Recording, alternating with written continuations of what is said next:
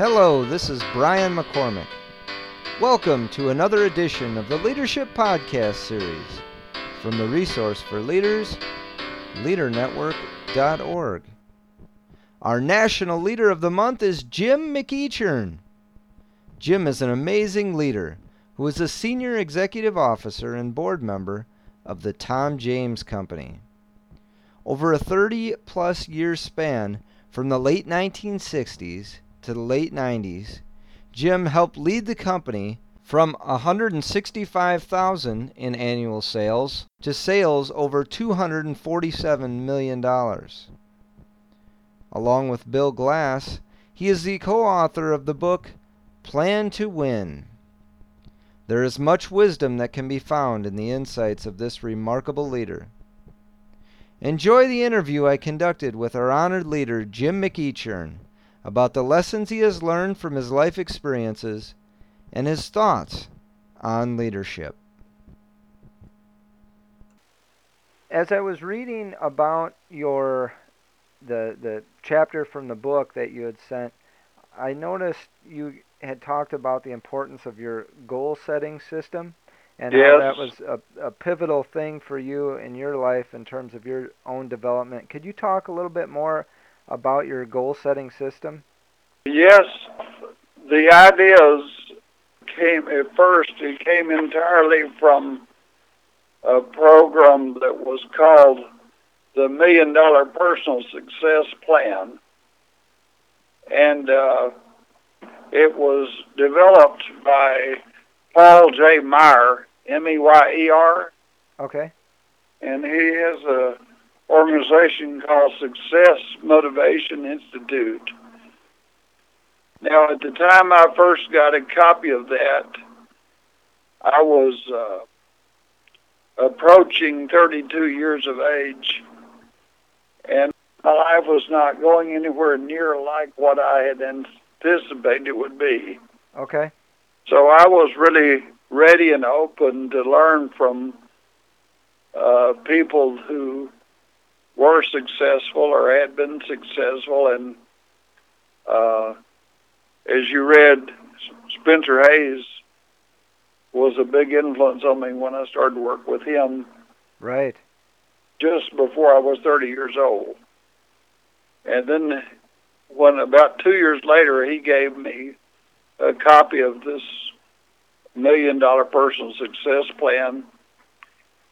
And two things happened in my mind. One is I assumed that it must really be good if he had recommended it. And the second was, that must be why Spencer is so successful. So I decided to use the ideas as if my life depended upon it. Okay. Do you still practice it today? Every day. Okay.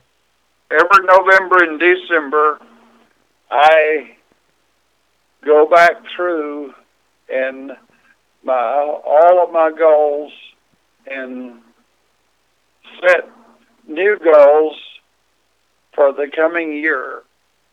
But they're always in the context of my long-term goals. Sure. So it's not like I'm starting over at the beginning of each year with a whole new set of goals. A long time ago, I set a long-term goals, and so I'm just creating new short-term goals for the following year. But last year in March, I was having a physical, and they found that I had mass in my chest that shouldn't be there. So in April, I found out I had cancer. And the first few days I didn't think of much else, and I was terrified and sad and all those things. Sure. But after about 3 days, I made it my goal to learn everything I could about how to get rid of it. Okay. And I'm not saying that it would have been possible that maybe I would have not ever figured out how to get rid of it. but I devoted myself for about 3 weeks to coming up with the best information I could to get rid of the cancer, and I ended up doing surgery, and the doctor who did the surgery is one of the best in the world. He's done numerous heart transplants and heart-lung transplants. Okay. And then in September and October of last year, I had radiation treatments, 30 of them in 6 weeks. Oh, wow. But as of about 6 or 7 weeks ago, I had a follow-up exam, and they couldn't find any cancer cells. Wow. So that, of course, was not part of my long-term goals, but it became a high-priority short-term goal. Oh, sure. When you think about some of your goals that you've had throughout your life, are there a couple you could share where these were some of the ones that you were really proudest of achieving? And I don't know, is there one that you have not yet achieved, for example? I mean, obviously, maybe not all the ones you've set this year, but are there any other ones from the past that maybe that you still hope to achieve as well? Well, in terms of the business goals, interestingly enough, the very first business goal I set was to help Bill Tom James to $100 million. And that we were only a $165,000 company at that time. So we had to get 588 times bigger than we were. Wow. No. We grew every single year for the next 25 years and reached 100 million. But then when we reached 100 million, I before we actually reached 100 million, I changed the goal to 200 million. It only took 4 more years to get to 200 million. Wow. And then in the following year, which was my last year as the CEO and chairman of the board of Tom James, we reached 247 million. That's amazing.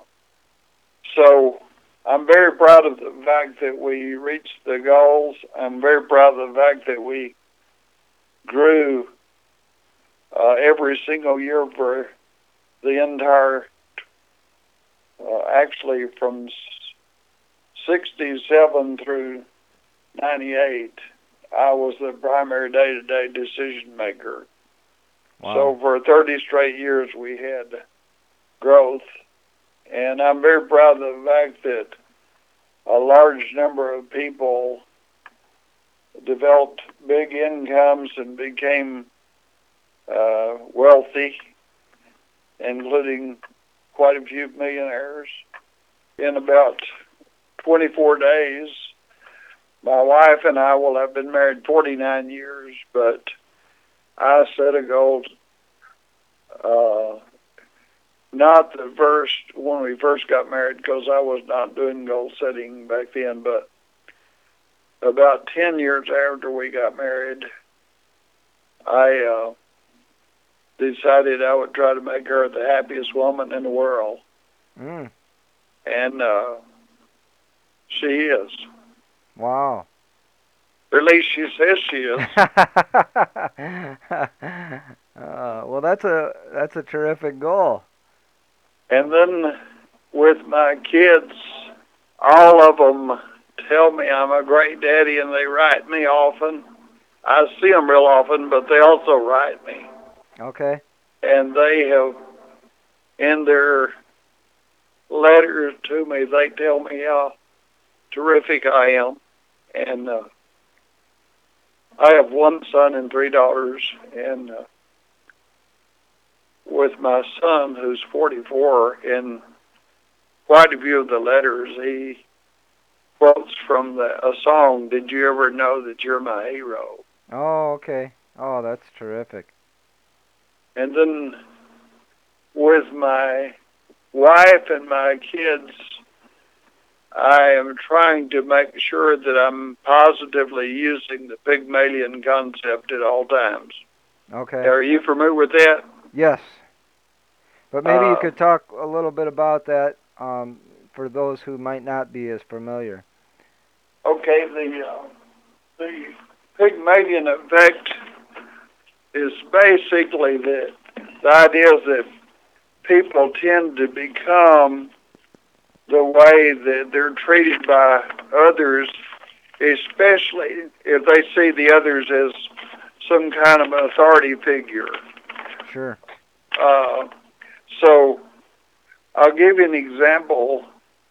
When my son was in the 4th grade, he told me that he wanted to join the wrestling team. We lived in Irving, Texas at the time. Okay.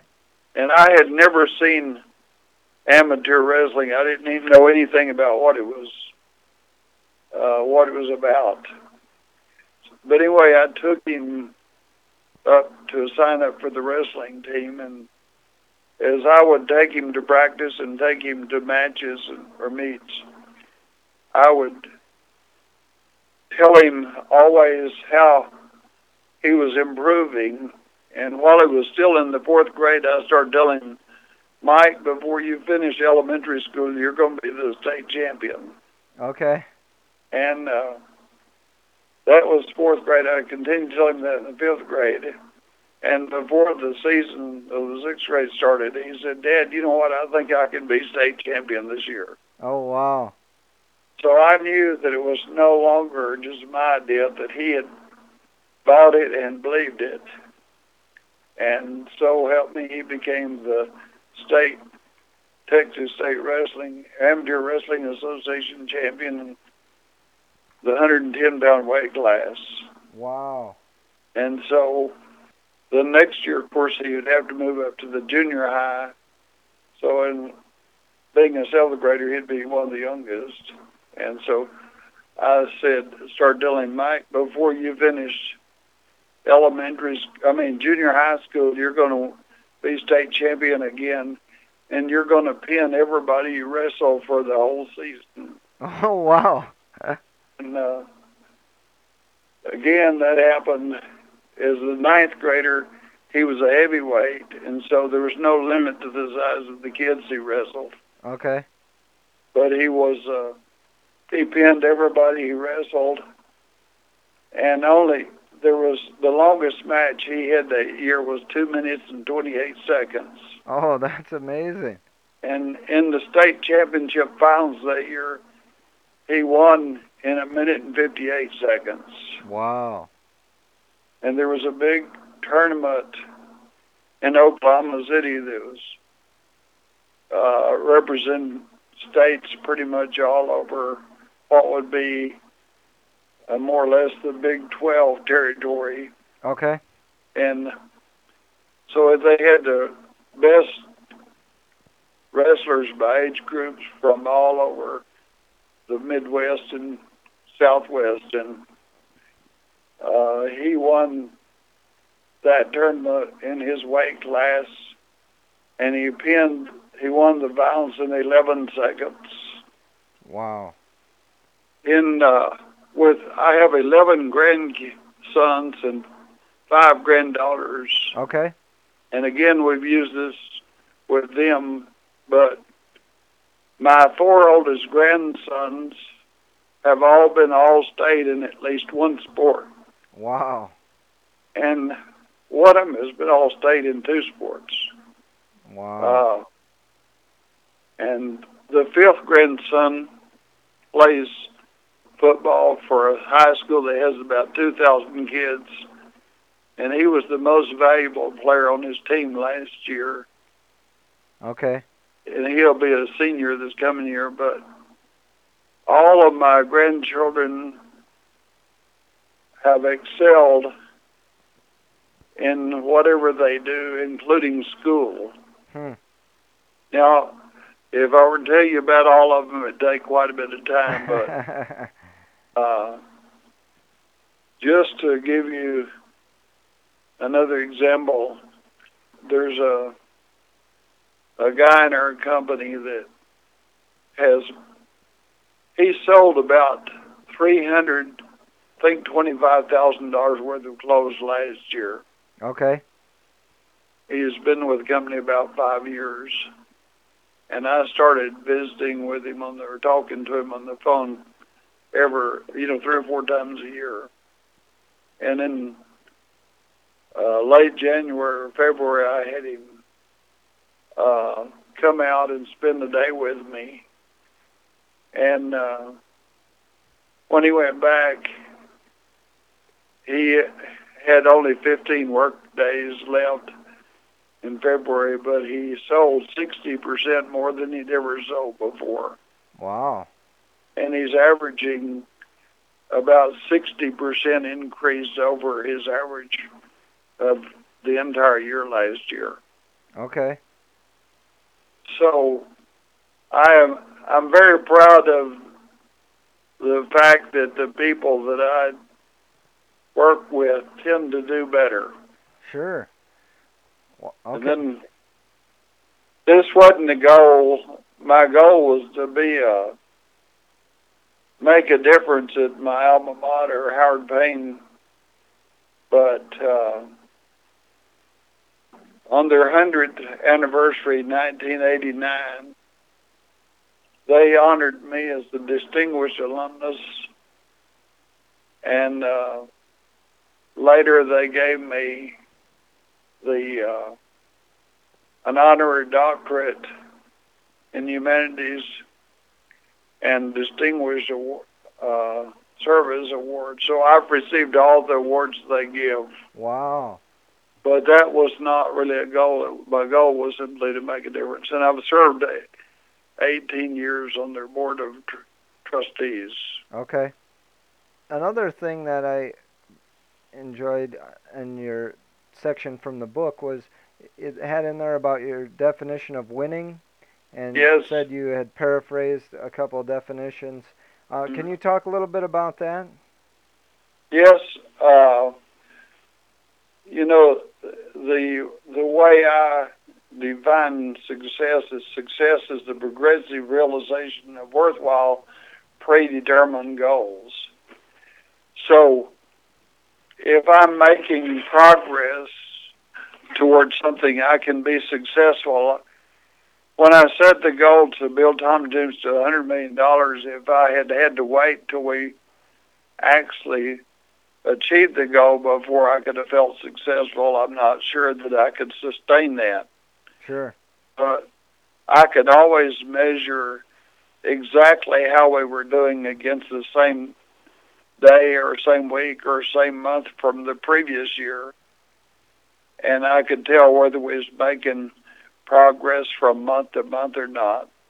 So even if, let's say, sales were growing or something else was improving, but there was not a particular goal involved, how would I know that that was success? Sure. And of course, there's several key words, but from my perspective, the key word is worthwhile. Okay. So in order for me to define something as worthwhile, it would have to also fit within my value system. Sure. And my beliefs, the things that are important to me, and my relationship with God, my family, and my friends and my coworkers.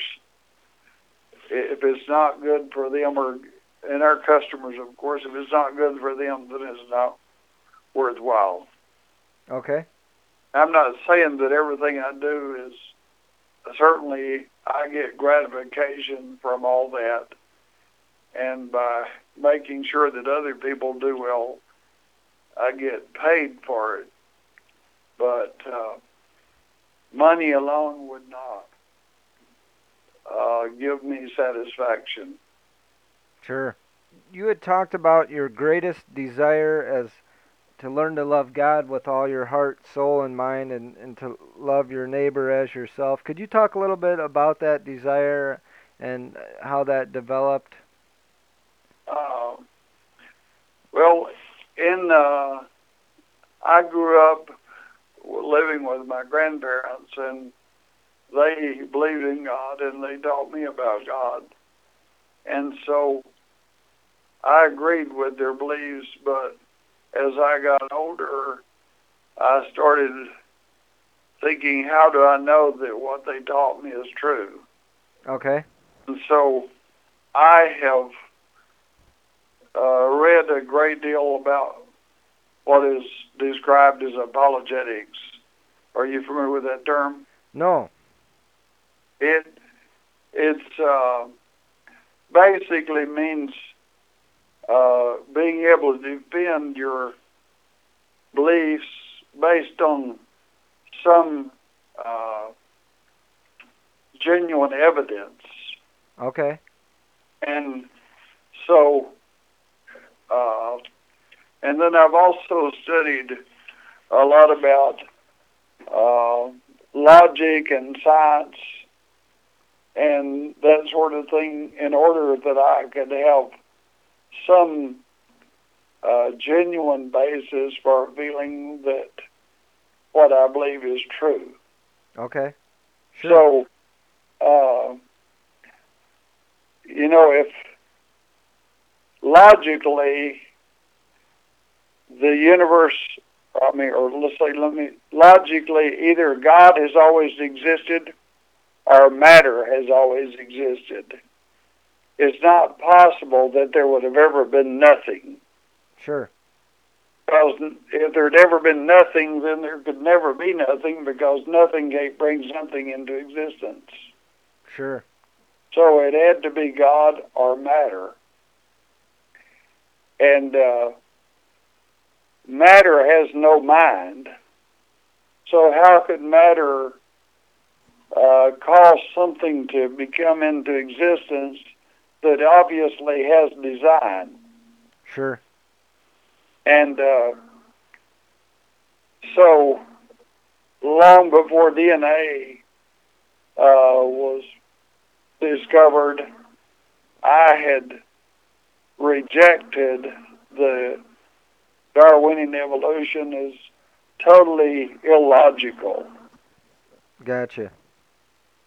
Now, the more that, let's say, is discovered about DNA, every living thing has a very complex internal description of what it's supposed to look like.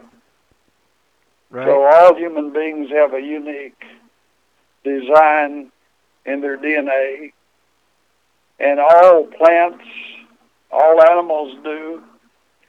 And the odds of that happening by chance is greater than if you could count all the atoms in the universe and say one in that many chances, then the odds would be still greater. Sure. So I came to believe that God exists and created everything. And of course, I was taught that the Bible was true, but I came to believe it for other reasons as well, based on these other things I've mentioned. And then if God is the creator of all things, and if He actually loves me as an individual and loves other people as individuals, like I believe He does, then I want to know Him, and I want to honor Him, and I want to worship Him, and I want to be obedient to Him. Sure. In the same way that I want to be responsive in a positive way to other people who love me. When my grandparents were bringing me up, they didn't have to do what they did for me, but I want to honor their memory because they loved me. Right. And then in terms of loving other people, I notice that I have always responded favorably to people that I knew who loved me and who acted in my best interest. Right. And I have always naturally been repelled by someone who tried to use me. Sure. So I took the approach that if I act in the best interest, if I love other people and I act in their best interest by finding out what's important to them and helping them get what is important, then I will be doing the right thing for them. Could you talk a little bit about some of the experiences that you had mentioned that have made you the person you are today? You talked about selling books door to door, your service in the Army, marriage, fatherhood, your sales with the Tom James Company, leadership with the Tom James Company, and then being a grandfather. Could you talk a little bit about one or more of those experiences that have been vital to your development? Yes, I'll start with.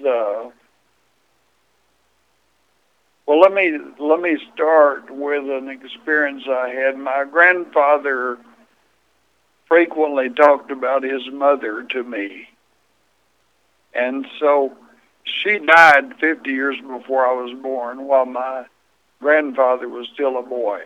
Okay. But he said favorable things about his mother, and so I had these strong curiosity about my great-grandmother. And in April of 1967, I went to southeast Alabama to see if I could find the place where she was buried. And I did find her headstone. And, of course, it said on there the year she was born, the year she died, and things like that. And while I was standing there, I realized since she died in 1885, and this was 1967, she'd been dead 82 years.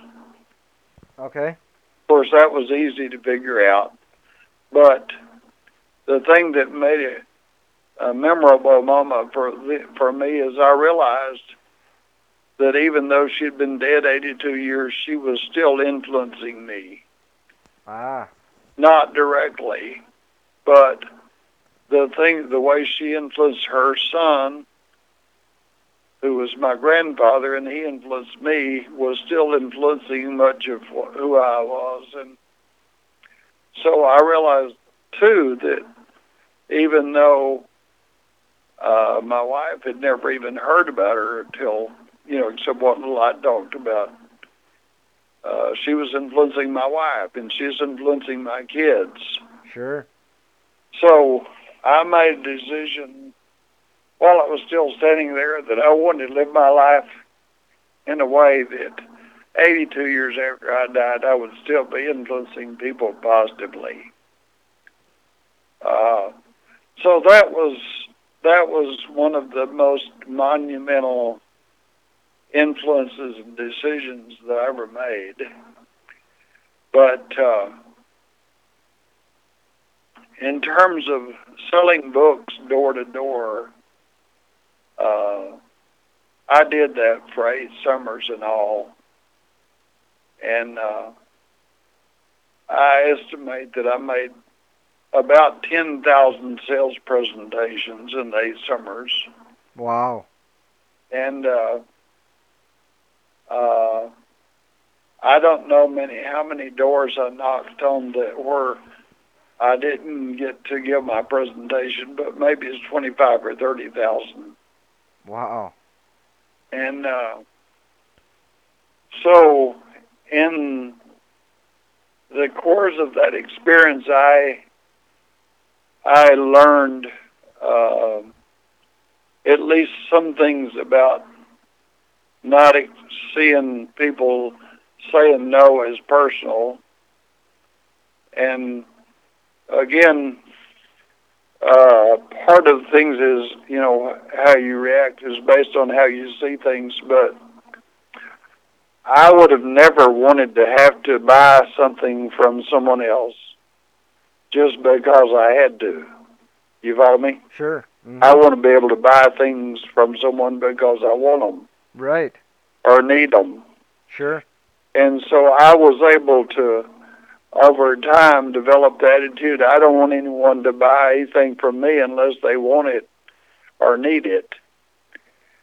And in fact, when I was selling books, especially when I was 19 or 20, I would have a few people tell me, well, I'll buy a book and help you out. And I said, no.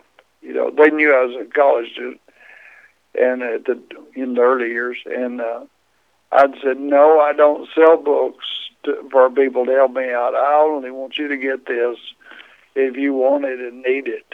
Okay. So it gradually got where it was not personal with me if a person said no. And eventually, I didn't start out this way, but eventually I got where I told people if I felt like they were feeling some kind of pressure, I would say, now look, I don't want you to buy this unless you want it or need it. Sure. If you want it and if you think it'll be beneficial to you, buy it. If you don't want it or you don't need it, you won't hurt my feelings if you say no. Right, sure. So what I did is I took the pressure off of them, and that actually made it easier for them to buy as well, because it's hard for people to make decisions when they're feeling pressure. Definitely. And another thing about selling books door to door and making at least 10,000 sales presentations is I feel like I learned to read people pretty quickly. Oh. Not at the beginning, but eventually I got where I could know whether I was wasting my time and theirs in the first few minutes. Okay. So,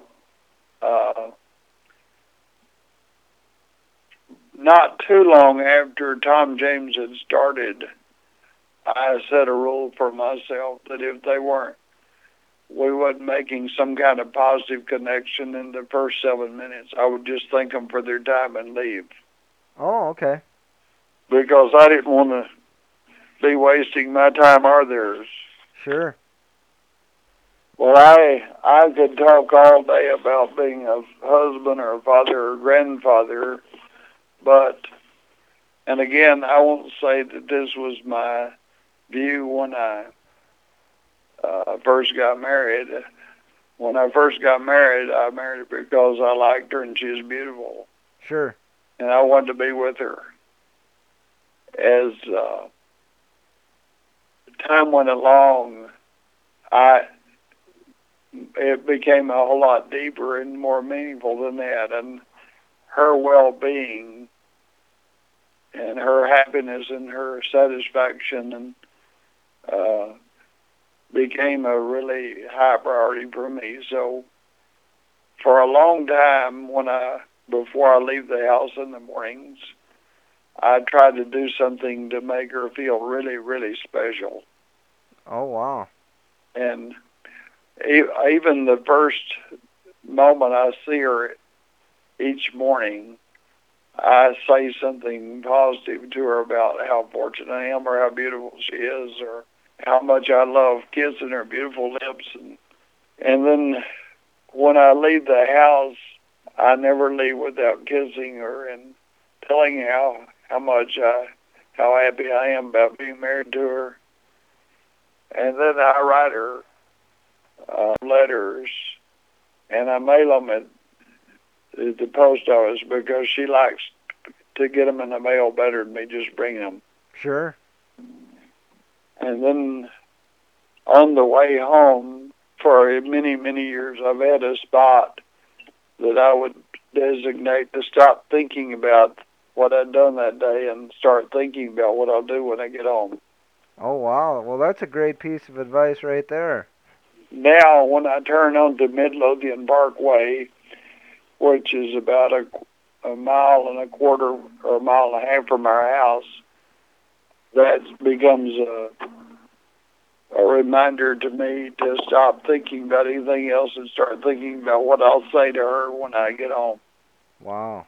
But sometimes when I'm leaving the house, I'll go get in the car and I'll wave at her and blow kisses to her, and I'll start down the driveway, and then I'll back up and get out of the car and run in and kiss her again.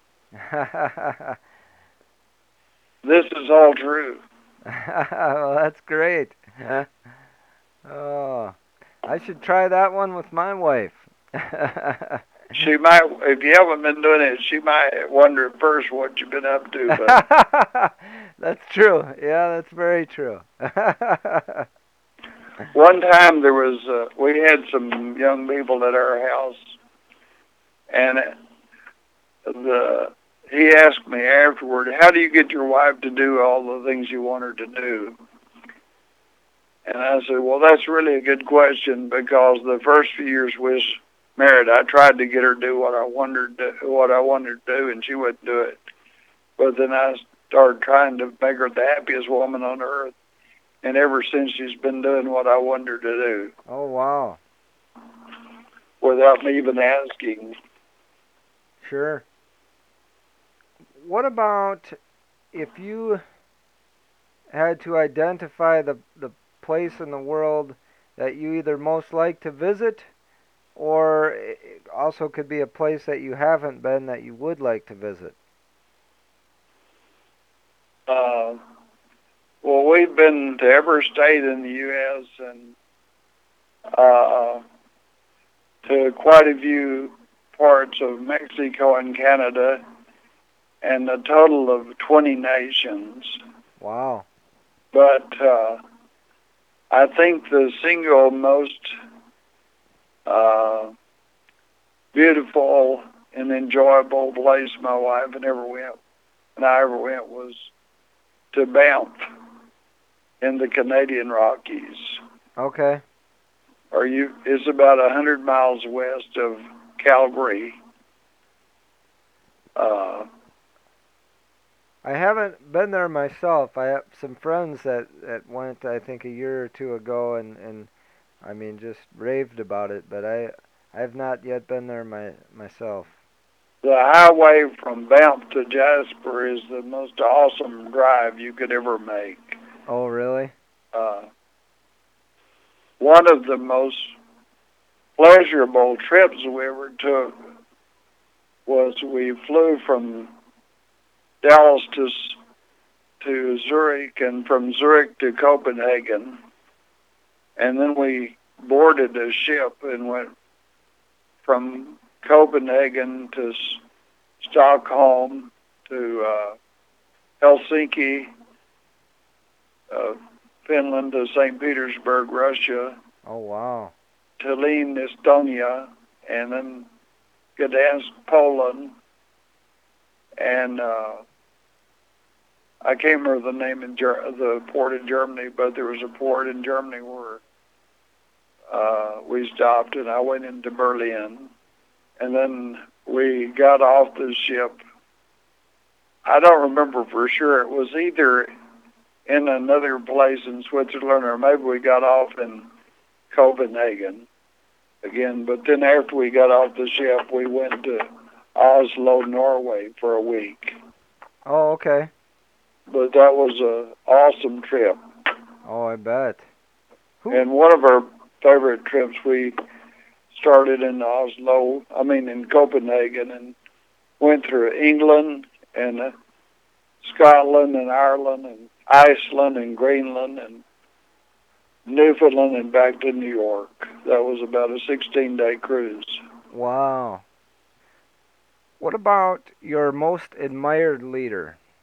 In the whole world, I would say Billy Graham and Winston Churchill. Okay. In terms of the leader who's influenced me the most directly, it would be Spencer Hayes. Okay. How about your advice to aspiring leaders?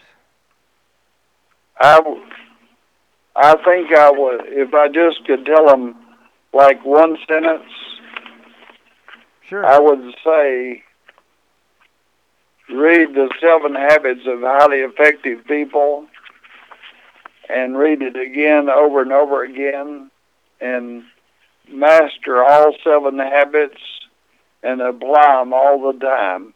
Okay. I don't know if you're aware, but actually our current leader of the month is Stephen Covey. So. Good. Well, I have great admiration for him. Okay. Have you got a copy of The 8th Habit? You know, I haven't yet, because he was mentioning that he needed to send me one of those. Because I haven't read that. I've read the 7 Habits many times, but I have not yet read the 8th Habit. Well, in the hardback copy of The 8th Habit, there's a DVD. Okay. And it has 16 inspirational films. They're all just short, and part of them are clips from movies. Okay. Like Helen Keller. Okay, sure. The title of that film clip is Teacher, and there was one about Charles Dickens' discovery of a character. Okay. And I think it was a clip from an old movie. There's a more recent movie made about Charles Dickens, but I like that old one. Okay. And then there's one, the title of it is Big Rocks. And Okay. you've got to see it because what it's all about. It shows how you got to put your priorities in first before you let your time fill up with just stuff. But it's demonstrated so well. I won't tell you how, the whole story about it, but it's awesome. Okay. Yeah, and I do remember that example from the book, because I think that came up in the Seven Habits book, that the Big Rocks. I used to teach that in a class of mine, where I'd bring out a coffee can and we'd take different elements in the room and try to draw a parallel with the students of, trying to get those big things into that coffee can before we filled it with all the little pebbles. So that sounds great if that's on that DVD. He has an audience of, I can't tell exactly how many people are in the audience, and he has a lady that tries to fit all the rocks in where it's already filled up with the little BB-like things. Right. To fill up her life. But at first she can't fit them in, and she tries and does everything she thinks of. Then he says, you can work from a different paradigm. In fact, you can do anything you want to. And she seems to get it. Oh, well, I can put the big rocks in first. And she does. And then she pours those little baby type things in, and they, fill in between the crevices and so forth. So right. Go ahead. I'm going to try to get a copy of the bucket and those things and use it at our meetings because it's so good. Right, definitely. You started to ask something else. I'm sorry. Sure. What are the traits that you consider most important in a leader? Gratitude. How do you define effective leadership? What does effective leadership look like to you? Well, I'm going to say an effective leader is one who can keep the organization, in our case, I would say, keep the organization growing in people, growing in sales, and growing in profits. Okay. What do you think are the qualities that go into someone who can do those things? I think that it's impossible to do those things unless you first have a vision and then set specific goals that relate to it. I would include habits of where you're doing the right things in the right order, the right way. Sure. And I would include the development of skills, especially people skills. Okay. I would include self-image. People who have to see themselves as being able to do it. And I would include attitude. Okay. If you had to identify a dream of yours, what would that be? Well, I have a lot of dreams, and the single most important is that all my family and all my friends will have a personal relationship with God through Jesus Christ. Okay. That was my number one. Sure. What about if you had to share a story about yourself? Is there anything in terms of a metaphor or an analogy about yourself that you think could encapsulate what you are all about? I'm going to say like a flowing river. Okay. You know, the Dead Sea is dead because water flows into it, but none flows out. Sure. And so all these minerals accumulate and salt and so forth. Right. And the water evaporates. But a flowing river tends, even if there was, let's say, some things that you wouldn't want to in the water, coming in upstream, if it can flow enough, the impurities tend to be filtered out. I guess I'm not sure exactly the process, but flowing water is good for everything in it. It's refreshing, like if you walk into a river that's flowing. So that's how I would want to be seen. Okay. If trying to pick an analogy or metaphor. Oh, that's terrific. What would you say that organizations do that either encourages or stifles leadership? A word or a phrase that could you use to encourage people is, that's a great idea. I wish I'd thought of that. Okay. Tell me more. Okay. Let's say something that stifles. We've already tried that, and that didn't work. Oh, sure. Where'd you come up with that stupid idea? That certainly doesn't promote getting people involved. Oh, man.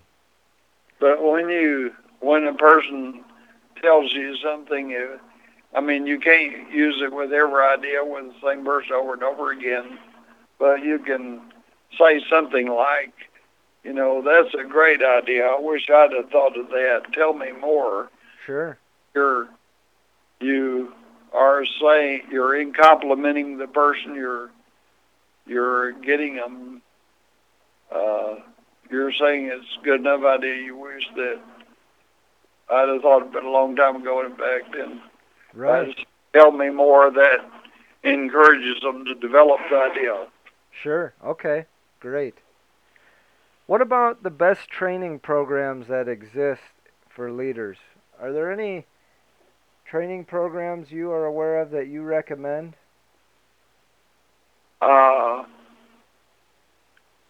The best one that I know about, I think they're still operating, but it was a guy named Stephen, he used the initial W. Stephen Brown. Okay. And his organization was called the Fortune Group. And they were headquartered in Atlanta. Now, he's since retired and moved to Florida. And I haven't kept up with him lately, but he wrote a book called 13 Fatal Errors Managers Make and How You Can Avoid Them. Oh, okay. And he had a training course that was basically covering the same thing as in that book. Okay. Okay.